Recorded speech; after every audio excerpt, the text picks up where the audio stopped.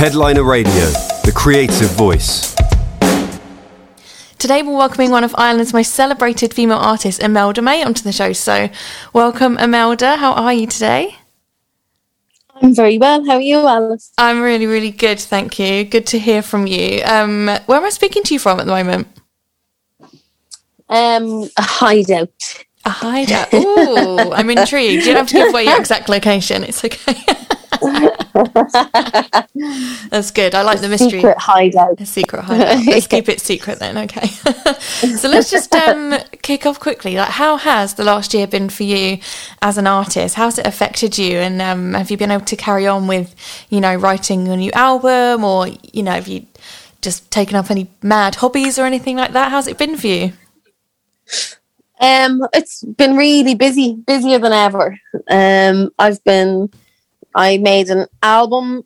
I've been working on the artwork, working on videos, promoting, going through all of that. I've been writing poetry. I recorded an EP. I released that, was promoting that, working on the artwork for that, and I'm writing a poetry book. And I'm in the middle of another project. So, I've been crazy busy. Okay, yeah, it definitely sounds like you haven't let the time go to waste for sure. Doesn't sound like you've had any time to pick up any mad hobbies on the way. So work. No. Gotcha. No. I suppose you make use of that downtime if you want. It's not downtime, obviously, but non-travel time. Maybe we should call it that instead. Exactly, yeah. Oh, okay. Have you been binge watching anything? Have you been watching anything? Any guilty pleasures on TV you find yourself getting sucked into? Yeah. Oh, I don't believe in guilty pleasures, by the way. Oh. I don't think those words should ever go together. You can have guilt or you can have pleasure, but I don't think you should ever have guilt in pleasure, in having pleasure. Does that make sense? That's one way to look at never it. call them that. Okay. Yeah, no.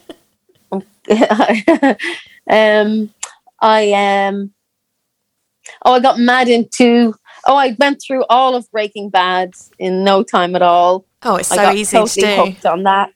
And then Schitt's Creek, I went mad into Schitt's Creek. I totally loved that. Mm-hmm. Killing Eve. I've gone through some really good stuff. And then I decided to go look at some old classics or discover, those movies that you should have seen or you think you've seen, and then you haven't. Your books as well, the same. Of delving. Okay, no, that's good. I actually discovered Schitt's Creek either this year or last year. I don't know. Everything blurs into one now, and I'd never seen that before. So yeah, I did a massive binge session as well. So yeah, I'm with you there too. It was wonderful. And Russian Doll, I was into that a while ago. I loved that. But some really good series around. Oh yeah, there's loads out there, and obviously Breaking Bad. You can watch that on a loop forever. I think it's always good. But yeah. So I was curious as well. So music, I'm guessing it's always been a big part of your life. I was wondering, can you remember the first record or single that you ever bought with your own money? Yeah, it was the Best of Billie Holiday. Oh wow! Right off the top. Okay, nice. Well remembered. That's not even embarrassing. That's fine. Yeah. Well, it was a movie that I saw where Diana Ross played Billie Holiday, and I just was totally, I was blown away, and I had some pocket money from I think it was my 15th birthday or something like that, and my brother took me down to the record shop, and I bought a Best of Billie Holiday, and I went crazy for her songs. Oh, bless your brother as well. Good brother. What about first gig? Do you remember, Without Parents? Oh, Without Parents? Yeah. Ooh. I think it was either to see... I think it might have been... Yeah, I think it was a great band called The Stunning in Ireland. And I told my parents I was staying at a friend's house, and I went down to the Quays and I got a coach, and I went on my own to they were playing in Drogheda, which I think it was about a 5-hour coach journey. And I was 15, and I stayed overnight with some friends, and then I came back. And I only told my parents about that a little while ago. Oh God, so what did they say? I went on like a 5-hour coach journey on my own to see a band. when I told them I was literally around the corner in my friend's house. Oh, wow. That is quite something. What did your parents say when you told them more recently? Oh, they were horrified. Yeah, they were because I remember on the coach, I remember it was like a £5 or £2 or something for this coach journey, and I remember there was nobody on it, and I remember it was a massive storm. It was one of those storms. There was warnings to stay indoors, and there was this storm, and I just remember being terrified that the bus was shaking all over the road, and I thought it was going to blow over, and I was more terrified of being caught than I was of being killed. I thought if this blows over and I'm in hospital, my parents will kill me. Yeah, and they'll know that yeah. Wow. Yeah, I forgot about that. So thanks for asking me. Okay. I think that was my first gig without parents, and it was quite a long way away, and I had to lie to go. But there you go. That is quite the story. I mean, the lengths we go to for music, eh? Exactly. I'm glad nothing happened to the bus. I can imagine if that was me, with every hour that went by, I would have just regretted it more and more, the terror of how long the journey was. But well done. That is quite the brave thing to do. So good on you. Yes. Yeah, I think I had no money at all other than for the bus. And I think I'd £50 left or something ridiculous.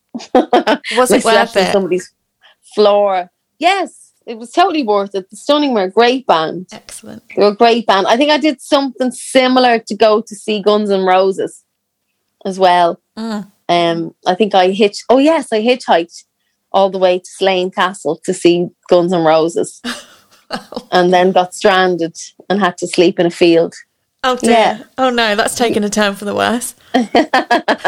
Like you said, things you do for music. Yeah, exactly.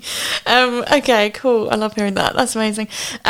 You were obviously discovered, I know our listeners are probably aware of this, but just for any of them that aren't, by Jools Holland, who asked you to go on tour with him. And of course you were then on the show, and the rest is history. So what is it like when you reflect back on that part of your life, and how much of an impact did that have on you, being discovered by Jools Holland? Well, it's funny. Then when you do well, you have quite a few people telling you they discovered you. Oh, is it? It's like that, is it? Yeah. But no, definitely Jools gave me my big break. And I'd released there was some interest from record labels, and then it didn't take off. I had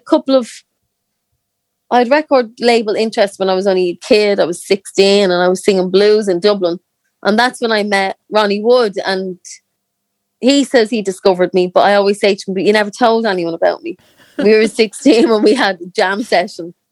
He jumped up on stage and played, and he was amazing. And then I started getting record company interest, but they wanted to change me. They were asking me to sing pop and all that, and I turned them both down. And then because I knew that's not what I wanted, even when I was 16 or 17. And so I just did what I wanted, and I enjoyed myself. I had a great time in bands all around, and then eventually I remember as well, Michael Parkinson came to a gig of mine, and then started putting me on in his pub, him and his son, and he was saying, there's not much I can do. Like I'll book you and invite my friends to come down and see you, which was really lovely. And then I was invited to sing for Jools on a tour, or on one gig, and then on a whole tour. And then I was in Ireland. I went back to visit my parents, and I got a call from Jools Holland to say, can you be here like tomorrow or something? That it was Natalie Cole couldn't make it, and I said sure, and I jumped on a plane and got back, and then I was on Jools Holland, and then everything kicked off. And the record companies who had been sniffing around, not sniffing around, that's the wrong word, who'd been mooching about, and then it fizzled out. They kind of they arrived back on the scene again, and then I got a record deal. But I'd already released my album on my own, so that was kind of cool that I got to make the album that I wanted before there was any pressure, you know. Yeah. So that was lovely. I was able to find my feet without anyone really watching, which was quite a lovely thing, because I think there's a lot of pressure on people if they get signed early to deliver without actually being able to grow as a human, you know, let alone as a writer. So I think I was lucky the way it all worked out for me. It worked for me, and I'm forever grateful to Jools Holland. Yeah, and then through Jools I met Jeff Beck, and Jeff came to see me on the show, on the Jools Holland show, on my very first appearance, and then after that he asked me to go on tour with him around America, and I'll be forever grateful to Jools as well, and to Ronnie. I've been really lucky with the wonderful people I've met. Yeah, absolutely. And it's interesting you say there that you've kind of always done your own thing and done it your own way. Because I remember when I bought Love Tattoo when it came out, and I remember reading an interview with you. You said something about, you know, not that you didn't agree with it, but, you know, the whole X Factor thing, that was obviously a lot bigger then, wasn't it? And that was like a route that loads of people just took as they thought instant fame, instant record contract, whatever. So, you know, that wasn't your vibe, was it? You always wanted to do your own thing. So I'm guessing you're just extremely happy that you've carried on to do that and, you know, been able to be yourself. Well, music was my focus, not fame, you know, and I was happy to go on a journey to discover different music and discover myself, if you like, and what I liked and what I wanted to do. I love meeting people. I love meeting musicians. I love kind of following the path that unfolds, as opposed to try and make something happen. I find that way more interesting. And for me, that's when the best stuff happens, is when you follow it, you know. If something comes up and you bump into somebody and you meet them and they say, oh, I'm doing this, why don't we try this? Or, you know, I do that even when I'm on tour. Instead of planning out what day I'm going to have, I'll kind of just go for a ramble and follow my nose. And often I'll have, you know, the best day out of everybody on the tour bus, because I'll just see what happens, and you can end up with the best gigs or the best restaurant. You know, just happen upon something. And so I've kind of done that, you know, with music, with my career. But I've worked really, really hard. I'm definitely willing to put the work in, but I love that because I enjoy it. So the X Factor route, you know, X Factor or all those TV shows, they're predominantly TV shows, you know, rather than music shows, I think. Yeah. And they can be entertaining and fun. I don't know if they're necessarily healthy for music or for musicians or singers, but they're TV, they're entertainment. They're easy entertainment. And if somebody goes on to one of those shows wanting their dreams come true, I think they'd be highly disappointed. But if they go on, you know, just for a bit of fun and you know, an experience, then I suppose that might work for them. But Love Tattoo for me, and that's the album that I made on my own, which was great. I funded it myself.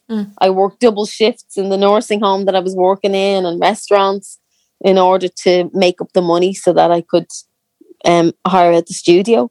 And then I went on, I was gigging and paying my band and I was singing in restaurants and wine bars, trying to earn enough money to be able to pay my band, because my gigs weren't making enough money to do that. So I'd sing on the side at functions and just to be able to pay my band and put on my own gig and try and get punters in. And I was making out flyers for it and photocopying them and cutting them out and trying to advertise them. And also I did all that myself. So I'm really glad I did that way. Yeah, proper grafting. It was a nice as well. journey. Yeah. And then when things go well, it feels right. You know.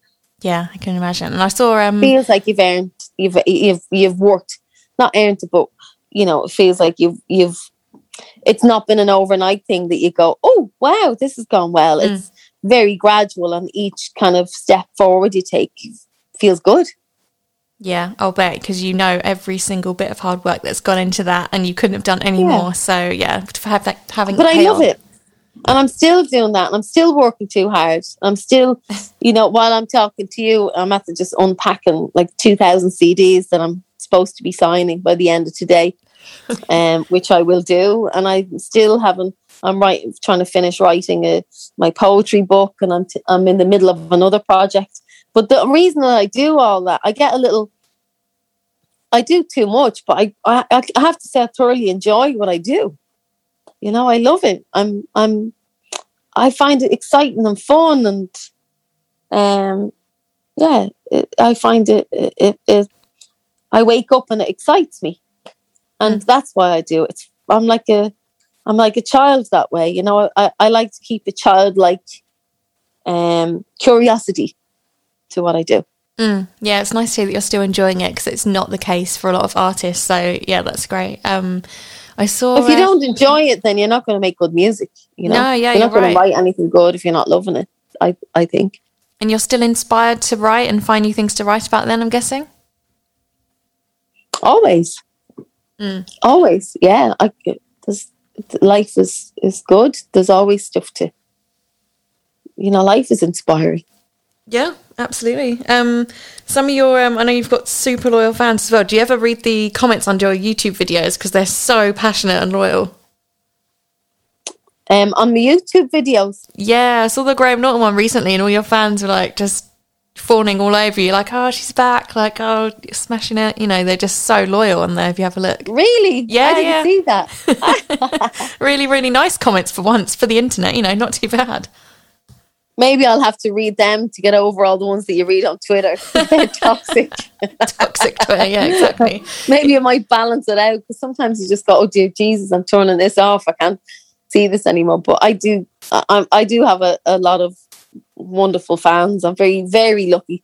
I have a lot of loyal fans and enthusiastic. They come with me. That's the one thing I love about people that listen to my music. They seem to be willing to come with me on a journey, which I love. If I change direction, they'll come with me. If I put out a poetry EP, they're open to things. So I like to think I have very open-minded, intelligent, beautiful fan base, because that's what it feels like. They seem to be as curious as I am, which is lovely. Yeah, that's lovely to hear as well. So, of course, your new single is Made to Love. So it's a celebratory song about love in all shapes and sizes and guises. So where did you first get the idea for this song? Where did the inspiration strike from? I wrote that with Tim Brown and David Rossi. So I wrote a lot of songs on the album with them. So I don't know if you're interested in the nuts and bolts of it, but on this album and the last one, I wanted to concentrate just on lyrics as opposed to musical arrangements, lyrics and melody, because I'm predominantly a lyricist, I'd say, and so I wanted it's good to change things up. So when I'm playing guitar, it's often when you get comfortable, you can fall into the same chord sequences and things like that. So it's nice to, I went to Tim and David and they came up with these beautiful pieces of music that would take me somewhere that I wouldn't have gone myself. So it's really good to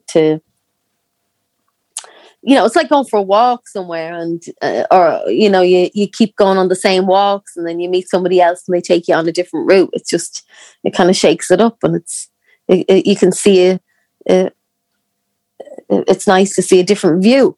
And so that's kind of what happened. So they were playing me all these lovely pieces of music. And then whatever one would move me, immediately I'd just go to the corner and start writing. And normally my hand can't keep up with my head, or my heart. And I can't, it's like I'm possessed. It takes off, and I'm going as quick as I can. Yeah.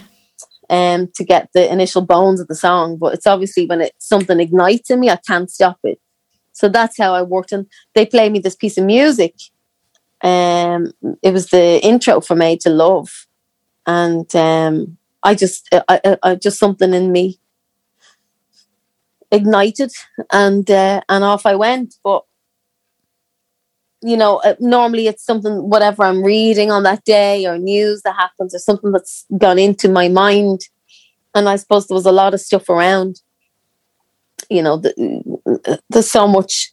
I wrote that from the point of view of love as a living being, as opposed to, I was thinking, what if love is in us all?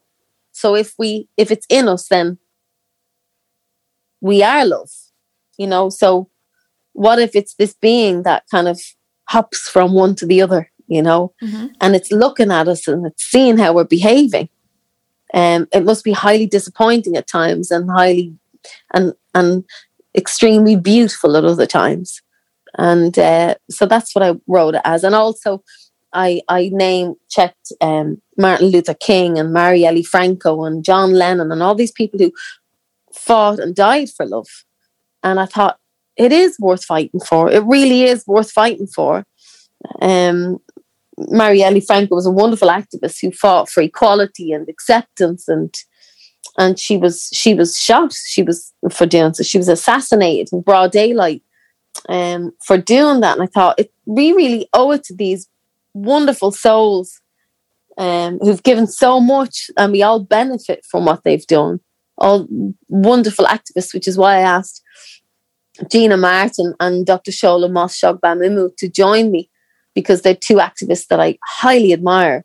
And I wanted their voices on this song because I admire what they say on a daily basis, And so this is about fighting for love.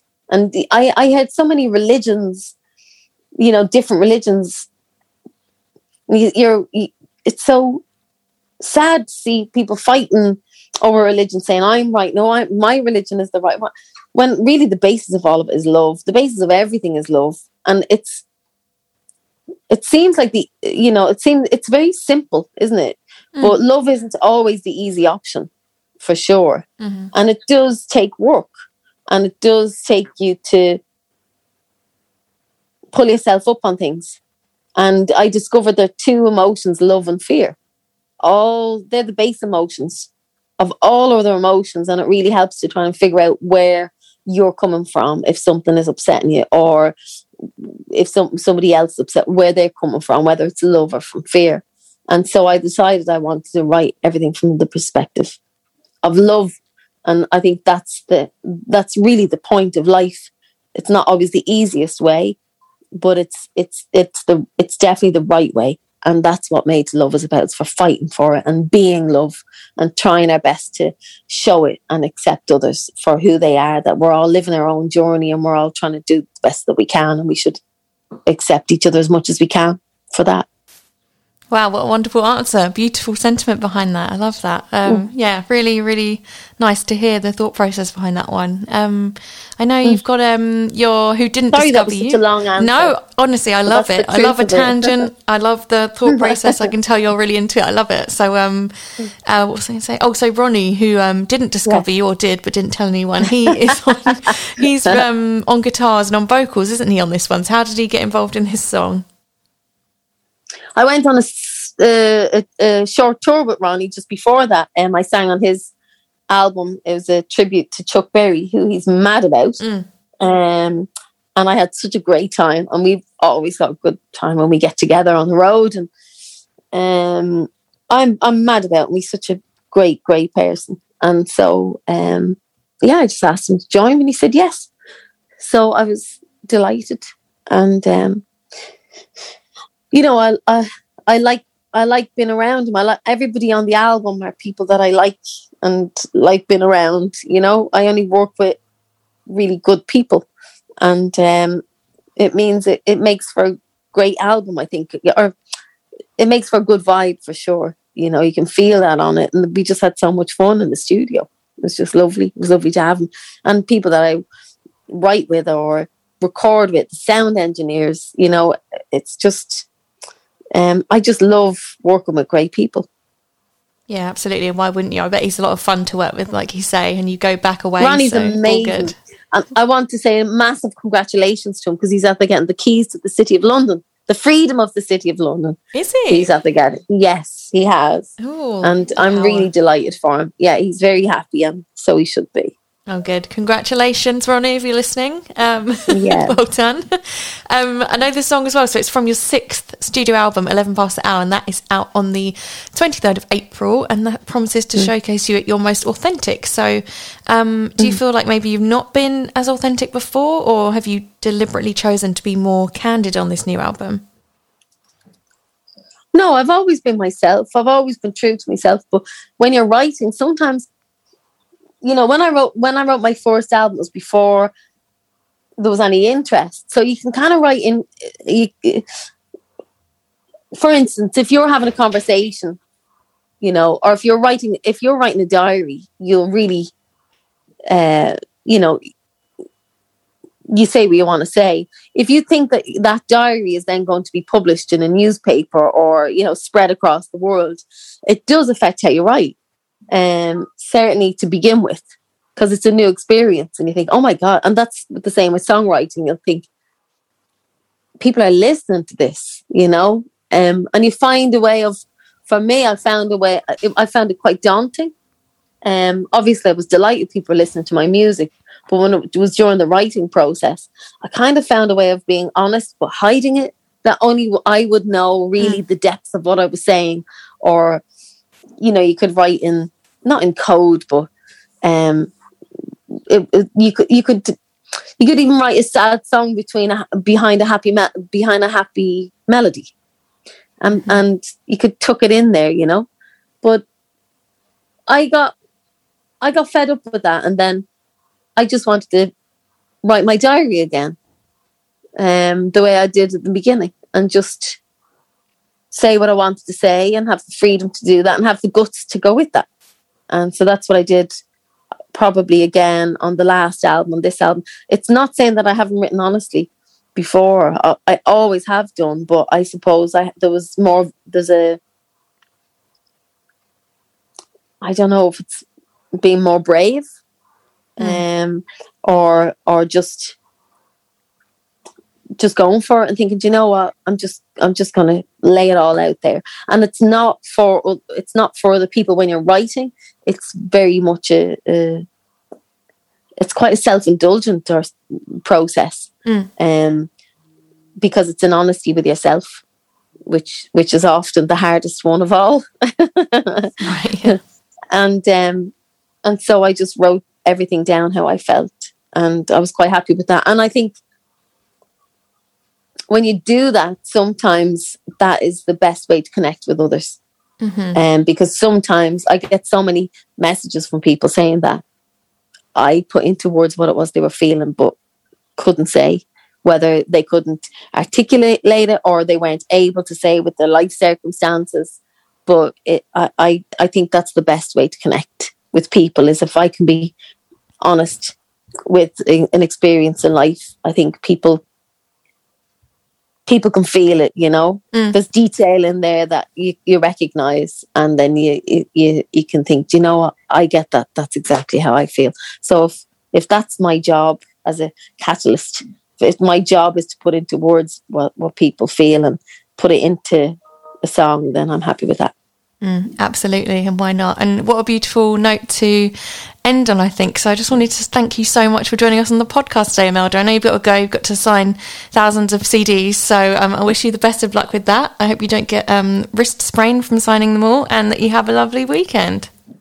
Thank you very much. It's been an absolute pleasure to talk with you. Oh, you too. I have to sign them, and then I have to I have the very difficult task of going and getting fish and chips for my daughter. Oh, well, that needs to be done. It's Friday after all. That's very important on your schedule, Imelda. As long as I do it the right way around, otherwise everybody's going to get a greasy fingered CD, which I'll... Yeah, we don't want that. I better do the CDs first. Anyway, thanks so much. Thank you. Take care. Bye. Headliner Radio, supporting the creative community.